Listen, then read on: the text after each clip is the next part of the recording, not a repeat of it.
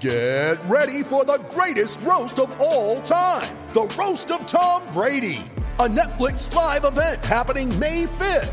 Hosted by Kevin Hart, the 7-time world champion gets his cleats held to the fire by famous friends and frenemies on an unforgettable night where everything is fair game. Tune in on May 5th at 5 p.m. Pacific time for the Roast of Tom Brady, live only on Netflix. All right, folks, welcome back to the latest Mountain West Wire podcast, shoestring edition. Jeremy Moss here with Eli Betker. Hey, Nevada, woohoo! Oh, how sweet it is. We have a Mountain West team. We had two Mountain West teams in the NCAA tournament, and one is still standing on the second weekend. How nice is that?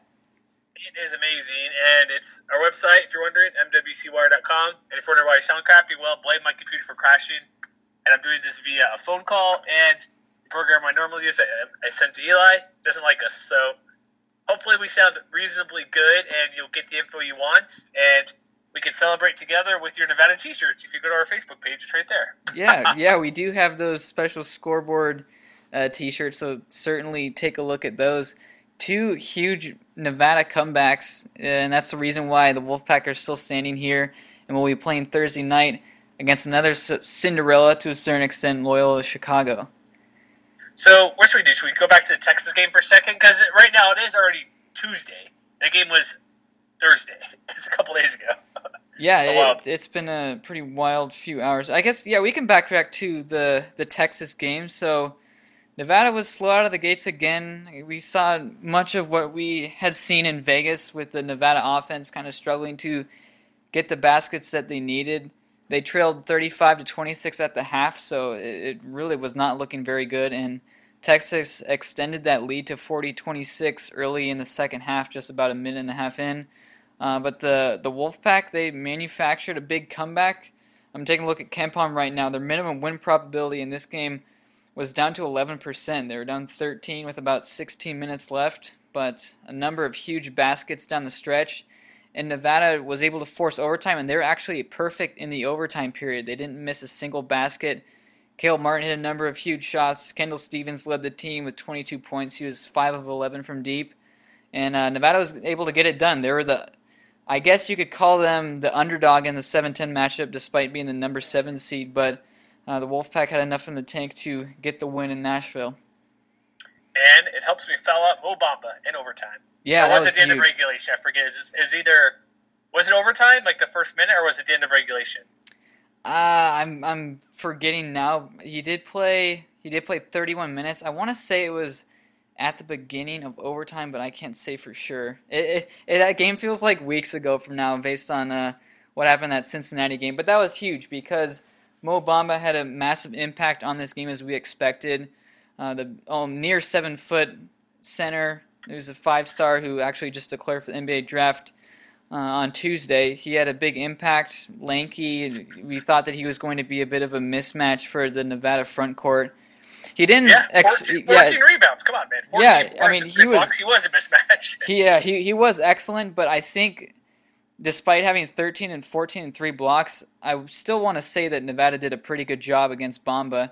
There were a number of possessions where Hallis Cook, who's just a 6'3", 190-point guard for Nevada, he was defending Bamba and did a good job preventing Bamba from getting easy baskets. So Nevada did a pretty good job on the boards on both ends, preventing from the Longhorns from getting a number of second-chance opportunities. And fouling out Bamba was huge because that is their big post presence. And although Texas shot the lights out from deep, which is definitely not something we expected heading into the game. Nope. We saw a number of career highs out of these Texas guards. Kerwin Roach had 26 points and hit 6 of 10 threes. Matt Coleman had 25. He hit 4 of 5 threes. It was just ridiculous how good Texas was shooting, despite coming in as one of the nation's worst perimeter shooting teams. They were, and also with Bamba real quick, if you have a guy 6'3", he only took 11 shots. How did they not give him the ball like 40 times? Like, you have a guy who's 8 to 10 inches smaller. It's like, I figured they would have they did a good job getting him, 6 of 11? Okay. But why not give him the ball to touch the ball every time, like take a shot nearly every possession? Give him 15 and 20 shots with that size advantage, or get the free throw line. He had one free throw. So I think that was an issue. Which I know he plays the outside a bit. He had the one 3-pointer. But if he's that big, that size advantage, why not give him the ball like every single time and shoot the ball almost every time? But he did okay, like you said. But that's my thought with Texas, especially when they had the lead, because Nevada played terrible the first half. Weren't making their shots. They just weren't playing well. They got in their big hole, obviously. But yeah, Texas has a big guy, top 5 lottery pick, and you have the size advantage, but overwhelmingly in nearly every position. The out-rebound Nevada by 7, 4 more offensive boards. It's like, for me, it's like, come on, how does that do better, Shaka? It's like, come on, what are you doing if you want to beat Nevada? But who cares? Nevada won. They came back from 9 down to win. Overtime except perfect was amazing. And we'll get to the Cincy game. This is the first time ever a team has come back from 9 or more points to win 2 tournament games. Yeah, they really have been the cardiac pack, is what some people are mentioning. Just to clarify back on Bamba, he did foul out prior to the overtime, so it was big getting Bamba out of that game.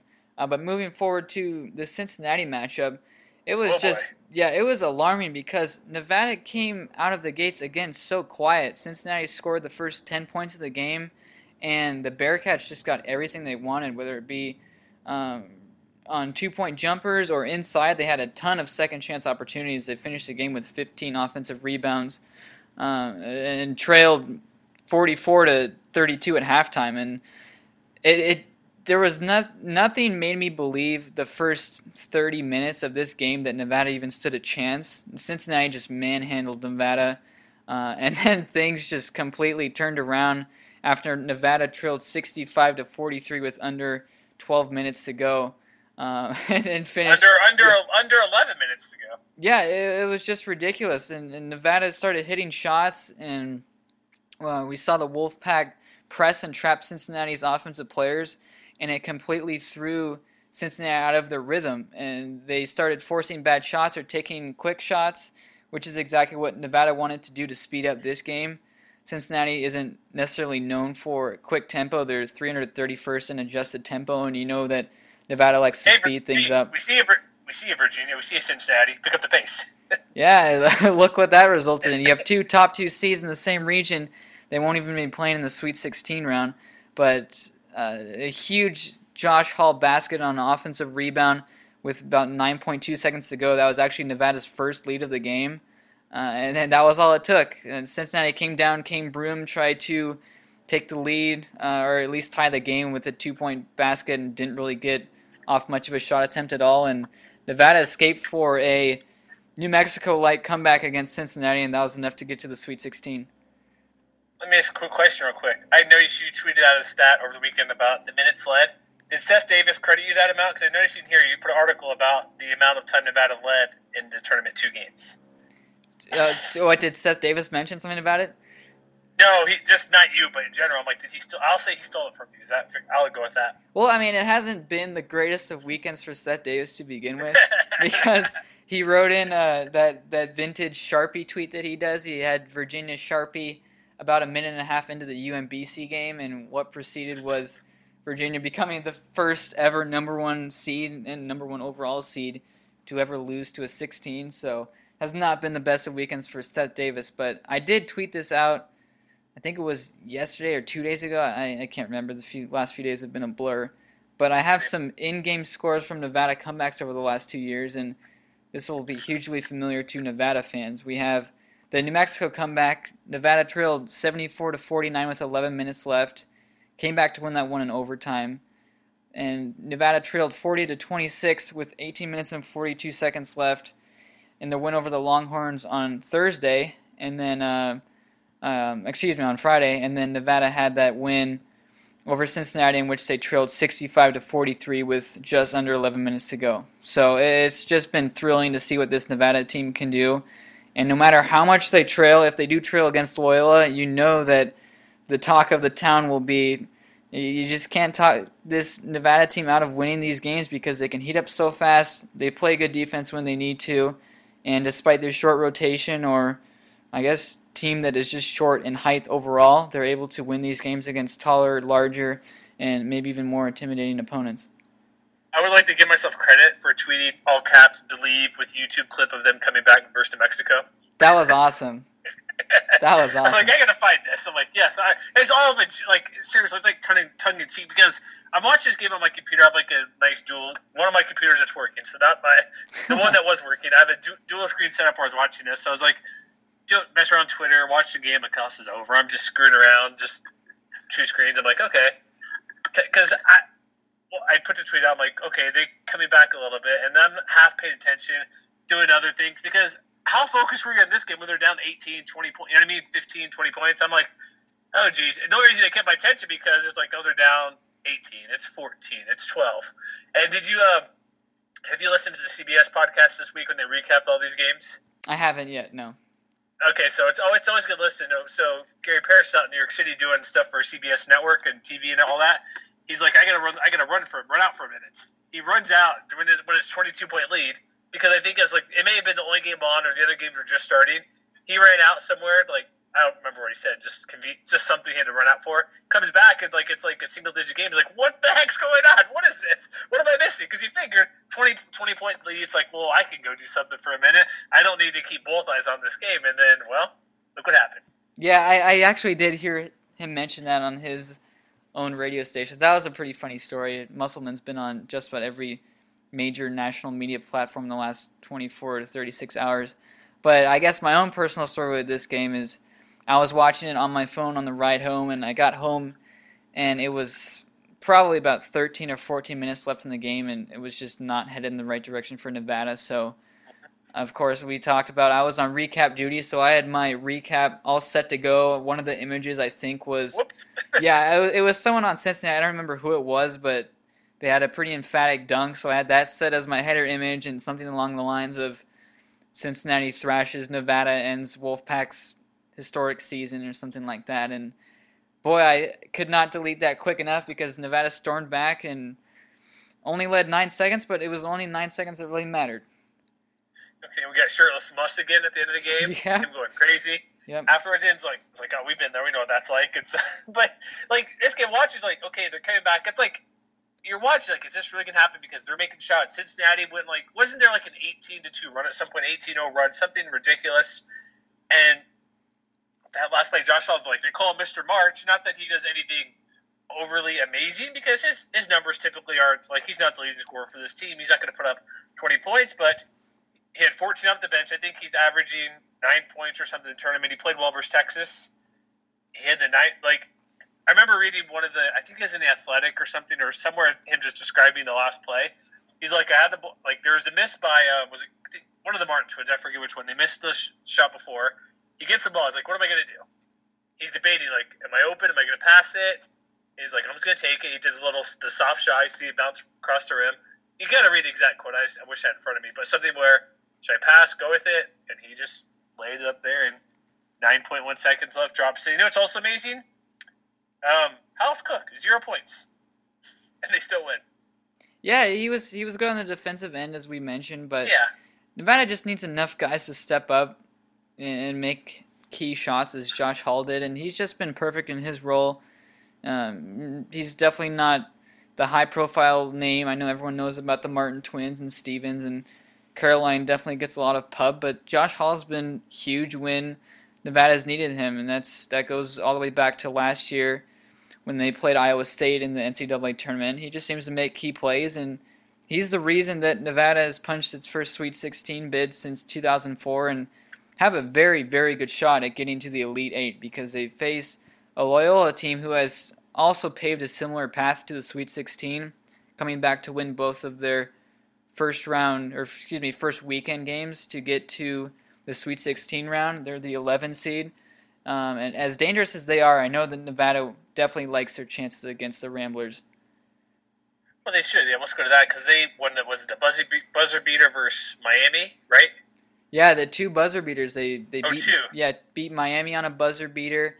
Dante Ingram came down and hit a big shot, and they also knocked off number 3 seeded Tennessee on another buzzer beater, which I believe was by Clayton Custer. So Nevada's been the king of the comebacks, and Loyola's been king of the buzzer beaters. So it's two different stories, but I don't think you can't really find a better game in terms of media hype as these two teams. Both of them are mid-majors. You have Sister Jean, the 98-year-old Loyola supporter. You have Mariah Musselman, who's just taken the world by storm. I know that these two will be talking or have an interview or some sort of special on CBS. The younger Musselman's going to interview Sister Jean. Yeah. Oh, it's an interview officially?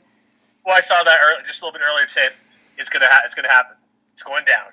That's awesome. There's just so much intrigue about this game and these two teams. Loyola hasn't been to the NCAA tournament in about 3 decades, and they're there now with Porter Moser, who's just done an excellent job. I think this is going to be an awesome game. It's the first one that's up on Thursday. It'll be about 4 o'clock Pacific on, I believe, CBS. Yeah. So CBS. The network of stars. It's going to be a lot of fun. Yeah, it's a 12-game winning streak real quick for Loyola. The odds real quick right now, 2.5 favorites, so pretty much a pick 'em for Nevada. And it's like this team, we're doing a Q&A with one of the guys from midmajormadness.com, so I'll have more up on that probably Wednesday, I'm thinking, when they get back to me. So, but I'm looking at this team. They don't have an elite score. They have 5 guys who score 10 points per game. They almost, because that's one of the questions to ask, who's going to step up, because they go from 10 to 13 points. Who's their guy? Who's their go-to guy? And it seems like, for I can tell, it could be a couple of guys, because if you have that balance of scoring, and I guess, anybody has deeper bench than Nevada, so I guess that's a hedge too for Loyola there, but they're going to have to guard everybody in this game for whoever is going to be shooting the ball well, because it doesn't matter too much because beating Miami, with them losing one of their best players to injury, that's whatever, that's not a shock. They beat Miami. I don't think too many people thought that was going to be an upset if they beat Miami. Beating Tennessee, because Tennessee won the SEC regular season, correct? Yes, they did. Okay, but Kentucky won the tournament, and we got Coach Cal there, which will be. Did we figure out officially how far Coach Cal said it is from Nashville not Nashville, but Lexington to Atlanta? Did we get an accurate reading from him? Oh my gosh, yeah. The Calipari coming into the tournament, his comments about getting such an unfair draw, it's crazy to think how quickly things have changed, because now Kentucky has the opportunity to play either a number 7 seed or a number 11 seed for the chance to get to the Final Four. But one step further, if you keep going the other half of the bracket, who's the other half? Texas A&M, Michigan, Florida State, Gonzaga is the other half, correct? Oh, the whole left side of the tournament bracket this year is just a complete mess.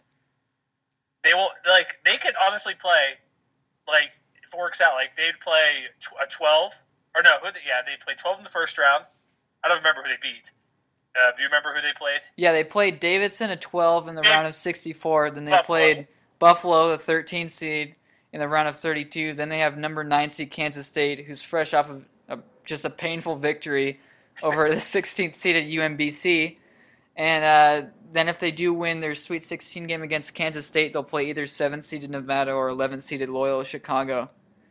The best team left is Michigan, ranking-wise. Yeah, to get to the championship. They could play a double-digit seed every game. A 9 seed could literally be the best seed they play the rest of the way for the championship game. It's just remarkable how this tournament has unfolded. But to the other side of the story, I have seen so many national writers, and I hope for Eric Musselman and his team's sake that they've been reading some of these pieces, because everyone thinks Kentucky's just going to cakewalk their way into the Final Four, and I know that the chances of that happening are much better than what they were heading into the tournament. But I've seen things like Myron Medcalf from ESPN. He said, I don't know if he was doing it just to troll people, and I'm sure you've seen it, but he said something along the lines of, does Kentucky even want a Final Four if they play these teams to get there? And Seth Davis has echoed some of the same things. You've seen a number of national writers say these kinds of things. I don't want a Final Four. Just because I play these teams, it's ridiculous. Yeah. Because here's the thing: a Sweet 16 doesn't mean you're one of the 16 best teams in the country. It just means you won 2 games in a large tournament. It's a good accomplishment. Even a Final Four, it's don't even let me bring up what Mick Cronin thinks of the Sweet 16. I hope you saw that. Let's just say this: he wants to unseat Bob Huggins, and that's not happening anytime soon. Sorry. Oh man, yeah. For those that haven't seen, it's a Final Four. National, who cares how you get there? You get there. It's your bracket. Yeah, happens. It's still a banner. It's whatever. Did you have to see, really quick, did you see, I did not listen to this link, but everybody on Twitter was bashing the Fox Sports Radio guy about, do you know what I'm talking about, first of all, at all? I don't think so, not yet. There was a guy, I'm trying to pull up his name here, because I'm like, I am not listening to this at all because he's ridiculous, his comment about the mid-majors? The what? About only having power conference teams in the tournament? Yes. Should I even give this guy's name out? No. No, sure. No, here's what I do. Go blast him on Twitter, because everybody is doing it. So, it's what was it, How About Fresca? Oh, I know who this guy is, too. I even like this guy. Now it makes it even worse. I used to listen to him on the radio. Yeesh. That's terrible. Because I used to be, like, overnight at ESPN, I think. I'd listen to him every, like, late night, or I guess late night here. But he's driving around. Usually a pretty good guy. I think he did NFL Network stuff as well. It's like, basically saying mid-majors shouldn't be in the tournament. I'm like, what's the point? Well, here's the hypocrisy of the NCAA tournament is because heading into the tournament, all you see is people writing articles or talking about the potential upsets, which number 12 seeds can win, which 13 seeds, and so on, which mid-majors can you look out to make a deep tournament run. And then once that actually unfolds and you have number 1 seeds and number 2 seeds go down in the first weekend, then everyone complains that, we don't have any powerhouses left. Where is North Carolina, which has gone to 2 straight Final Fours? Why isn't Xavier still playing? Virginia, the number 1 overall seed, how'd they get bounced in the first weekend? We have no idea who UMBC is, what the acronym stands for, where they're from. So everyone wants the upsets in the first weekend, but then once it actually happens, then you see people jump off the bandwagon. So there's certainly a bit of hypocrisy to it. Is nice. You know what I mean? You want to have a good mix. Like, I know in the South region, the top 4 seeds aren't in there, which is the first time ever that's been accomplished. I guess not accomplished, but you know what I mean? There's no 1 through 4 seed. It's like, okay, you still got Kentucky, you still have Duke, you still have Michigan. Even though Syracuse isn't great, they're still in the tournament a brand name. You have still names out there. But you want a good mix. Like even Gonzaga, they're kind of both. But here's a quote from here. I never listened to it, and I think Tony at College Hoop News listened to it. I'm like, thanks for taking the work off my shoulders because I'm not listening to this garbage.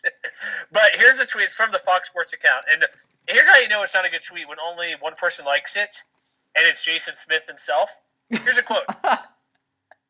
The Las Vegas 51s play a AAA season. At the end of the season, they don't get to jump into the Major League Baseball playoffs. First off, they're not in the Major League Baseball. Gonzaga, Nevada, Tennessee Tech, East Tennessee State, Tech, Northern Kentucky, UT, Rio Grande Valley, Chicago State, Jacksonville State. Those are Division I basketball programs. Just saying. Like, it's the same league. It's the same division. So, like, I listen to it. He's like, it doesn't mean mid-majors aren't good enough. It means they haven't proven enough to get in. Well, here's the thing. We talk about scheduling. How hard is it for teams to schedule good opponents that are not in a good conference? Like, that's what I said. Like, Syracuse, they get all the top 50, top quadrant 1 wins they want just because they play in the ACC. They can afford to stay at home for the whole non-conference season. However, if you're St. Mary's, which turns down games, you can't look at them. They're sitting in NIT because of what they did. Unless you're like Gonzaga, UNLV, who else really? San Diego State, I guess, Wichita now, maybe Cincinnati because of what they've done, UConn. They could get some pretty good games. Georgetown, I guess, even though they're down and their schedule is atrocious, they get chances to play those teams. They get chances to play. Georgia plays Duke. They'll play Maryland. They'll play good teams. Conference schedule can only do so much. If teams don't play, what are you going to do about it? So this is like the most worthless interview ever. I'll never listen to it, so I don't know what his point was. Like, he's probably making some point that might make sense, but if you're a Division I team, you're in the tournament. You're in the tournament. You know what I mean? Okay, here's my 2 cents on this. Win the games. Like if you're a power conference team and you don't want mid majors to be in the tournament because they might spoil your chances, then score more points than them in a 40-minute stretch. It's not complicated. The mid majors are in there that either won their conference tournaments out of a 1-bid league or clinched an at-large bid like Nevada did, and they have as much of a chance to win these games as anyone else. You just have to show up, play well, do your thing, and score more points than the other opponents. And the thing about minor league baseball, I don't even come close to understanding that. That's like saying, like, why isn't Bishop Gorman in the NCAA tournament? They have X player who's a 5-star. It just doesn't make any sense. Like, I I'm not listening. I don't want to speak for him. I'm going to anyways. I think his point was, I don't know what his point was. You have to do. They're not good. He says they're not good enough. Well, it's like the college football thing. You only have so many games to prove yourself. College football is even smaller. Same thing. You can't really get good opponents unless, you know what I mean? Like, who's going to play? Alabama's not going to play. I know Fresno State was good this year, but Alabama Fresno got good, but wasn't really good at the beginning of the year. They played Washington. They played Alabama. Lost. Okay. But if you're like Boise State in football, it's hard to get a good opponent all the time. If you're, look what Western Michigan did a couple years ago. If you're Hawaii a decade ago, it's hard to get really good teams to play you in those sports. Because I know doesn't Gonzaga have a North Carolina home and home? Isn't that coming up or next year? So it's very rare to get that, but there's still a few games to prove yourself, so you schedule how you can. But whatever. We're spending too much time in this garbage. It's just a stupid trash argument that's worthless because if you're a Division I team, you get in. Again, win your games. Like Rutgers, they're terrible. You know what I mean? Like Washington State's not good at basketball. It's like the argument's like, okay, and I'm trying to think of a good example. Who's really crappy at basketball in a big league? I don't know. I'm thinking somebody's terrible. Sure, Pittsburgh, TCU. You know what I mean? I guess TCU's okay, but just some garbage team, but they're in a big league. Like, are they more deserving if they haven't won 18 games over a 28-win team? It's like, no. It's like, come on. And whatever. Let's move on. That's terrible. Let's get back to our game. I got one more thing on that real quick. So, good, burn them. Go. Yes. So Chris Murray tweeted something out like Nevada's 4 wins away from winning the national title, which is obviously true, and it will take a lot along the way for that to happen. But Tyler Bischoff, who we're familiar with, Tyler, what are you doing? He said, I think he said UNLV was just 10 wins away from winning the national championship. And it's true. You just have to win the games, win your conference tournament, win in the NCAA tournament, and you're in. So that's my final take on that. That's true. It's like you play well enough. Because if his argument was valid, that means there'd be like he would have a valid argument if an at-large bid like never came from a non-power league. You know what I mean? Mm-hmm. Then he could have an argument, but that's not the case. So I guess I give him a tiny bit of credit for some reason. Okay, all right. So let's get back to Nevada, Chicago. So it's 2.5-point line for Chicago. Oh, did you know? I looked somewhere. Nevada's better odds of making the Final Four than Kansas. I think it is. Really? I think is one of the top. I just remember pulling up right now. I think it's from KenPom, his rankings or not his odds or whatever. It was to get the but not to win the national title because you put out Final Four. What are they? 11% chance to get there to the Final Four. Yeah, 538 had them, I believe, at 11%. Yeah, here it is right here. Nevada has. Oh no, sorry, my mistake. It's very close. There's 8%. Final Four.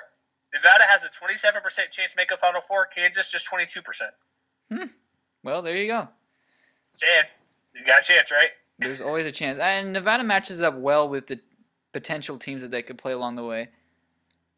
Yeah, because like with Illinois, not Illinois. Sorry, I'm getting Illinois, Chicago, and Loyola, Chicago. Illinois, Chicago is in the CBI or something. So, what does Nevada have to do to get to win? Because they have a quick turnaround because they played a Sunday afternoon game. Now they play the first game on Thursday. And they had to travel back from Nashville to Reno to Atlanta. Why not just, I don't know, why didn't they just hang out on the East Coast? You know what I mean? Just take it's like, I know you got school, but I'm just saying, like, what's the why not do that? You know what I mean? It's a long flight back, because that might actually be a 6-hour now. A decent hour flight back to Reno, but... So what are your thoughts on how would they beat Illinois, Loyola? I don't even know their mascot. Are they there's something odd. The Ramblers, yep. The Ramblers, right? Yeah, they are the Ramblers. I think that the key for Nevada is to just continue to play strong defense, especially against Loyola's jump shooters. Loyola's in the top 15 nationally in both 2-point percentage and 3-point percentage, so it's one of the more difficult offenses that Nevada's faced off against. I think one of the keys here for Nevada, or one of the benefits to this game, is that Loyola Chicago isn't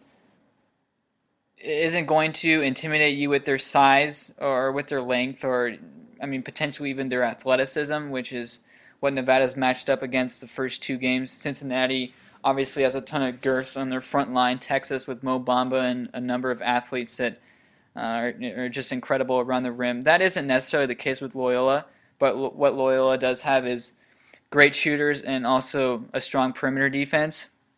So where Nevada usually wins their game is through 3-point scoring or defending their opponents on the other end of the basket.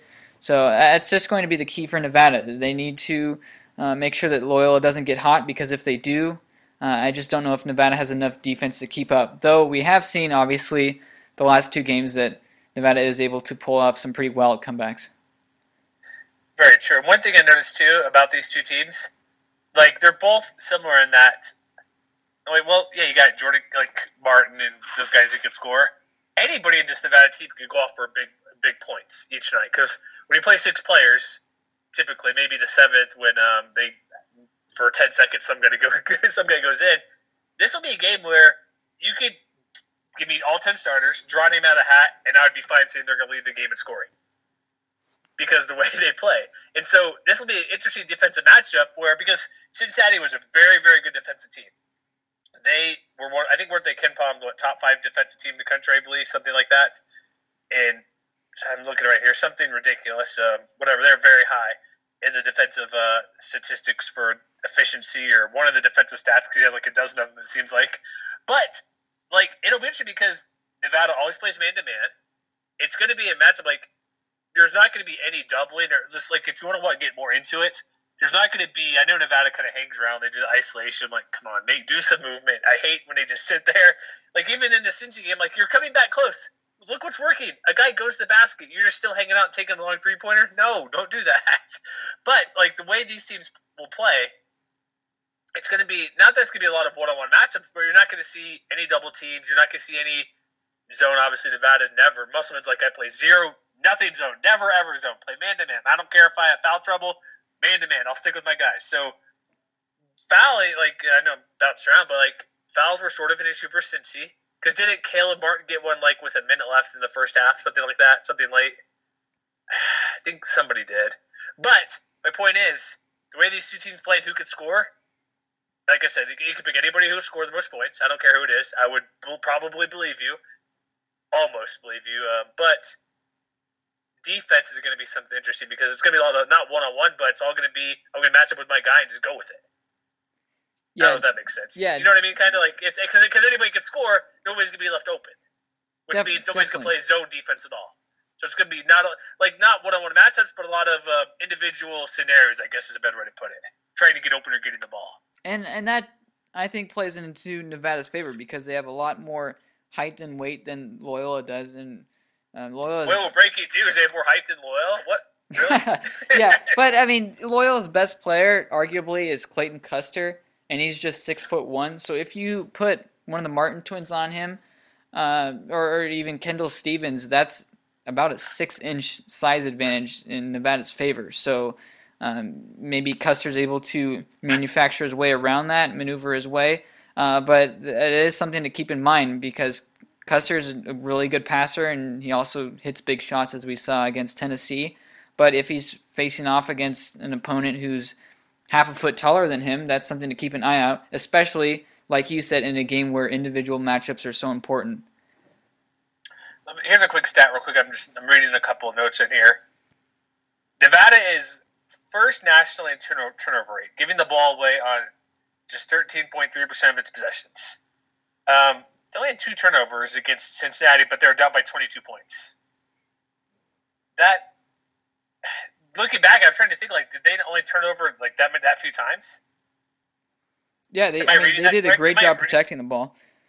It's just weird, because they're down by 20 points, but they were, I promise, I thought I saw them just Cincy go down the court quickly and score. Maybe I'm just thinking because of how big the lead got away. So they're able to come back because they protect the ball. They're down 20-plus points in the second half, turn it over twice. So that's one thing, too, I look for. Like, obviously, that's a dumb stat. Say, protect the ball, you're going to win. Well, it makes sense. If you give up 10 points off turnovers, that could be the difference. Making free throws. They missed free throws in the first half. That was almost the difference in this game. So I just wanted to bring that up because I wasn't sure if I was reading that properly. But, like, this matchup, if Nevada fight, like, I remember last year I mentioned the Iowa State game when they were in the tournament. They had the size advantage. They didn't win that game, but there's something where they finally had the advantage. Will they use that size advantage and help them to get to be victorious potentially? because the crowd there will be like, that's going to be part of it too a little bit, because there's guys saying like Kendall Stevens and other guys say, oh, people are leaving the gym because the 20-point game, getting snacks, bathroom break, whatever, or just leaving. Who's going to be in this game? It's going to be all Kentucky fans. So, because Chicago's reasonably far away, obviously Reno, Kansas State's not very close, but Kentucky, you can drive from that location. So, like, who's going to be at the game? That could possibly could be a small thing, or something to look at, I guess. Small, obviously, of the crowd. Like, how's the crowd going to be into this game? That could make, because you know how it is, like, when UMBC's on the run or the underdogs are on the run, they all go behind them. Like, well, neither of these teams are really favored or known teams. You have a 7 and 11 seeds. Who's going to get behind who? I think that might be something to look at just because of how the atmosphere will be there in Atlanta. I think Kentucky fans would definitely support Loyola Chicago because I don't think Kentucky wants to see Nevada. Nevada matches up really nicely against Kentucky. They have a number of shot makers and guys that have NBA-type prospects in terms of length and just athleticism.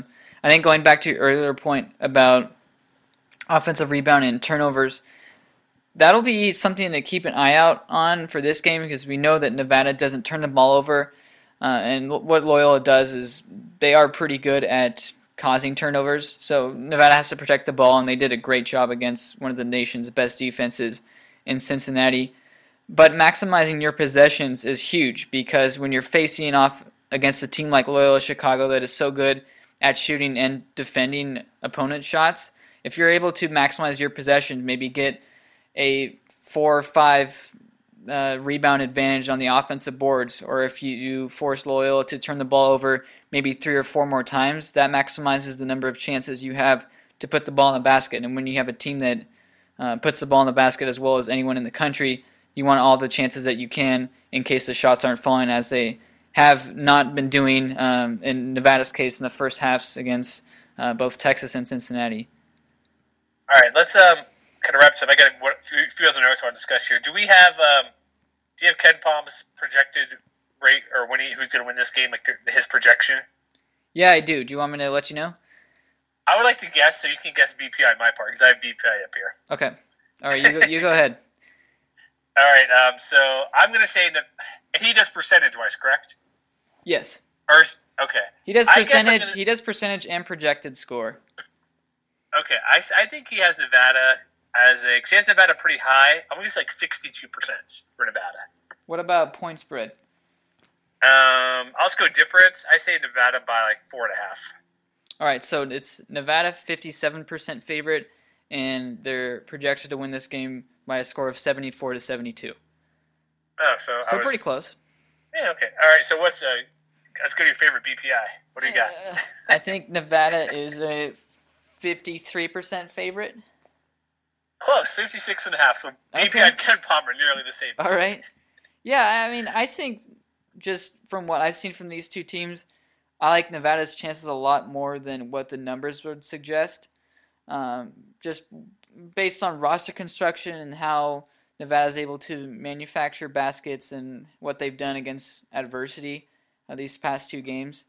But I think if you're a Nevada fan, I'd feel pretty confident, especially with this draw, because the chances of facing off against a number 11 seed, no matter who it is in the Sweet 16, is pretty lucky.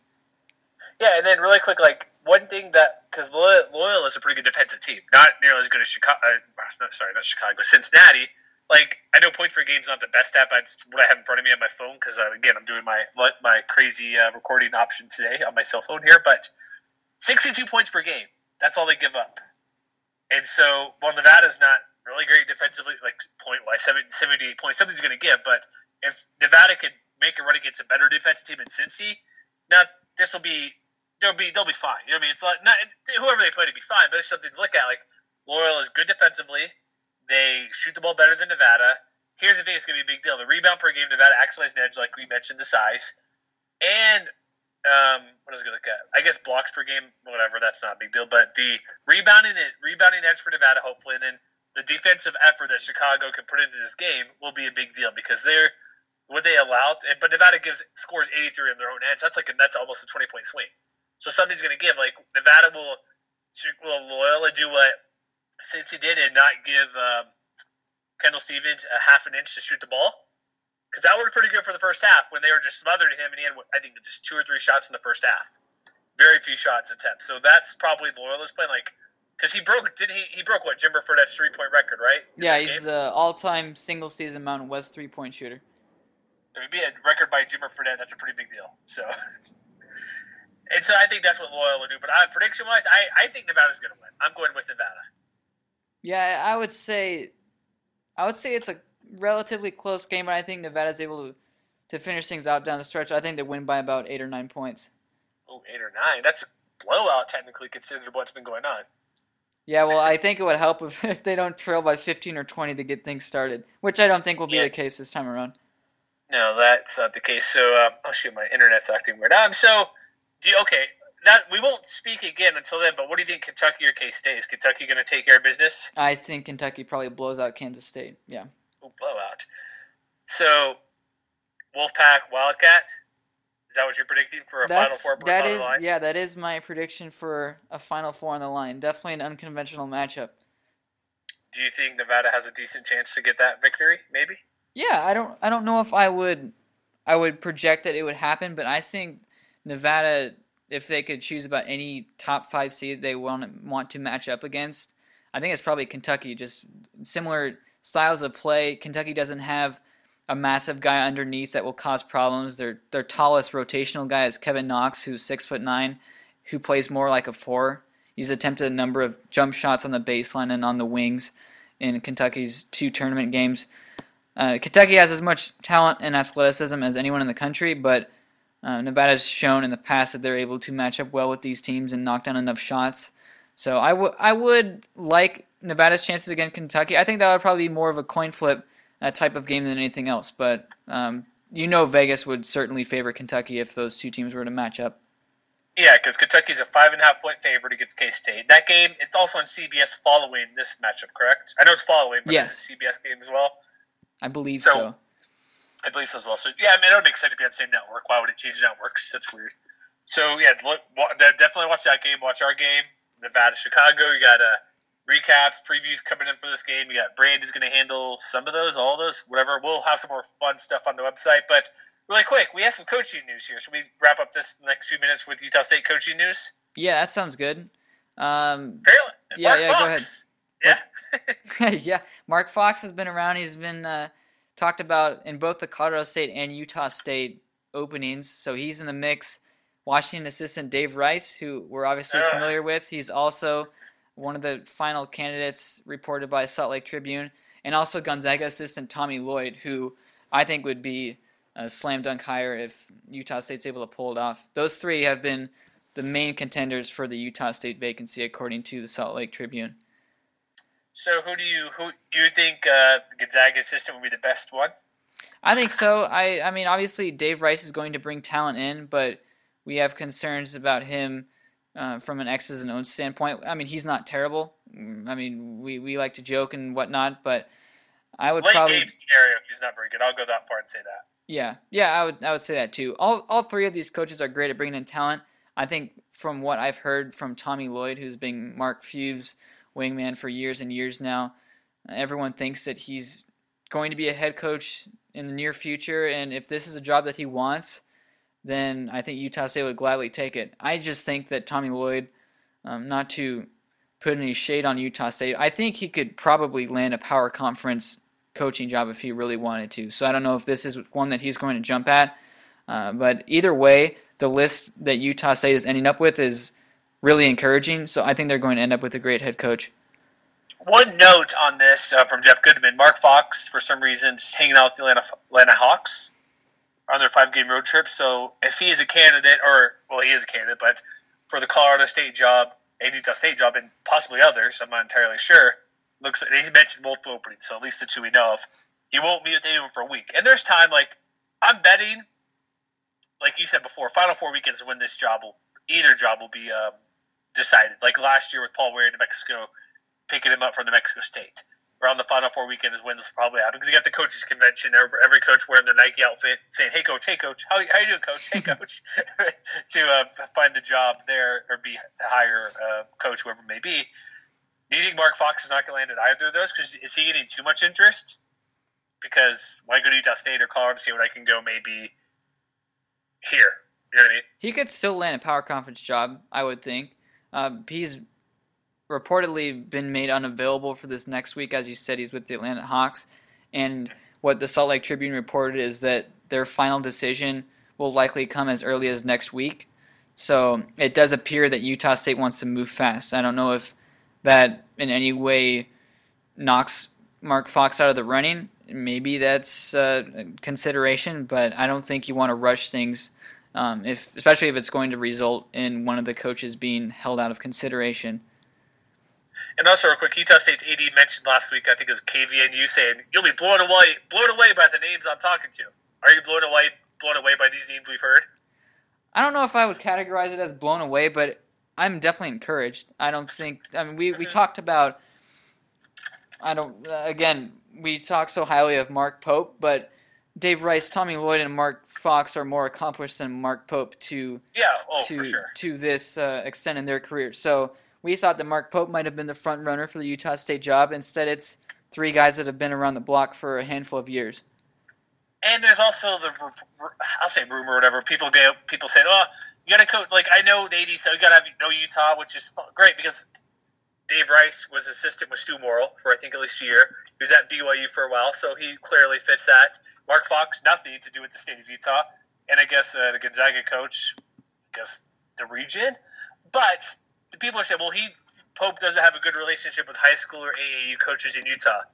Eli, there's not great recruiting or great basketball talents in the state of Utah. I went through the rosters of Utah and BYU, and BYU is a bit different. There's I think 9 total guys on the state of Utah on those two rosters, and very few play a lot of minutes. There's no superstar. I know they the Haas guy for BYU and a few other guys, but there's not these superstar elite talents in the state of Utah. Maybe one a year at most.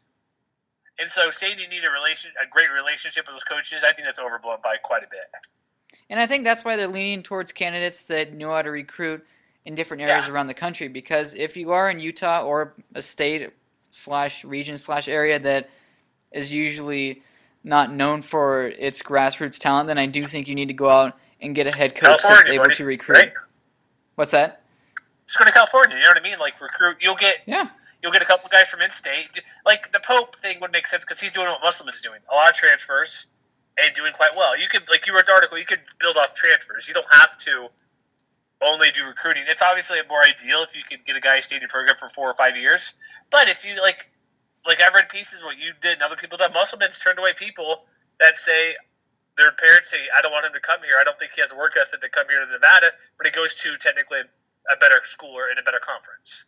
So he's selective about what he's doing. And Mark Pope gets guys who are BYU, which is just literally 2 or 3 miles down the street to the university, so it's not you know what you're getting essentially from living, location, and all that stuff, and atmosphere a little bit different, not too much really, but I bet Pope. I don't know. These are better coaches than Mark Pope, but to say that's the reason he's not being considered, I think it's hogwash.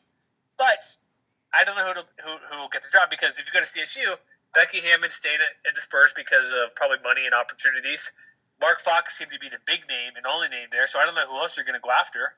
And it's been reported that Jace Hurl, who was the interim head coach for the final 6 games of Colorado State's season, he will not be getting an interview and has been exploring other programs for coaching opportunities. So he's out of the candidacy as well.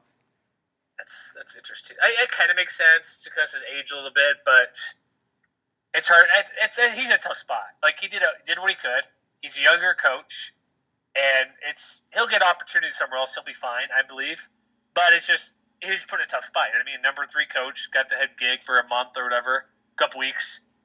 I didn't think he'd get a job. You'd think an interview at least, just because of what he went through and how he kept it together. Even if it's here's the thing that you hear all these interviews. Well, I know you got to go. We'll finish real quick, but it's why does this coach get an interview or something? Or why does this guy get an interview? Or it's you want to do an interview because you never know what you're going to get during an interview. Even if he's an interim coach on your staff, you never know what they're going to be. And getting that experience as an interview for a head coaching gig goes miles for a million different reasons because if he goes and gets interviewed somewhere else, who knows, maybe Middle Tennessee State, he goes there and gets interviewed because their coach is gone. Or go to, who knows, somebody's going to be gone, he'll get a decent job somewhere.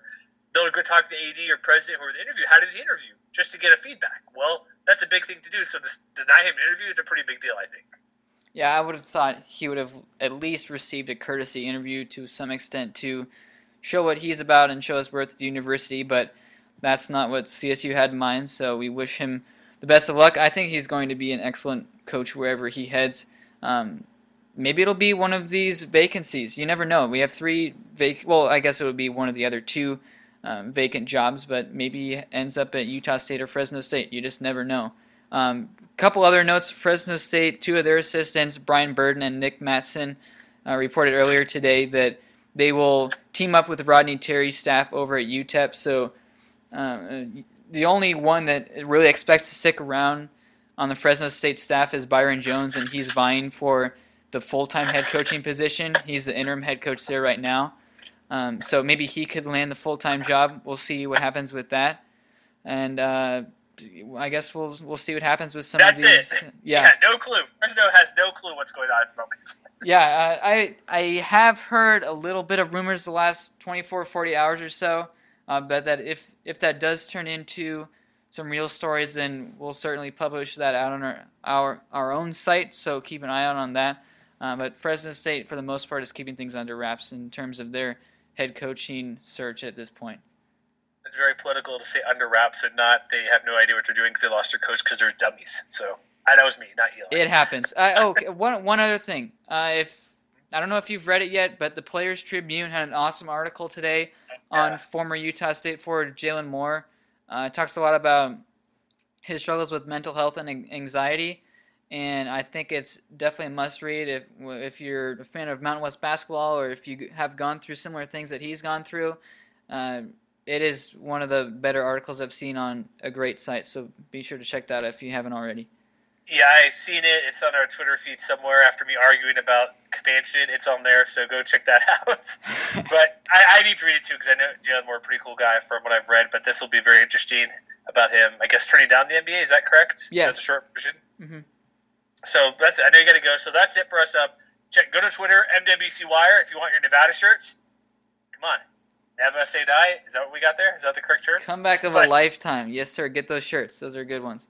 No kidding. If you want to, check it out. Go grab one of those. We've had a decent amount of people do that. Hey, if they make the Final Four, there'll be something coming your way as well, folks. And we'll keep it up and keep it going. But again, check us out. Apologies. MWWire.com.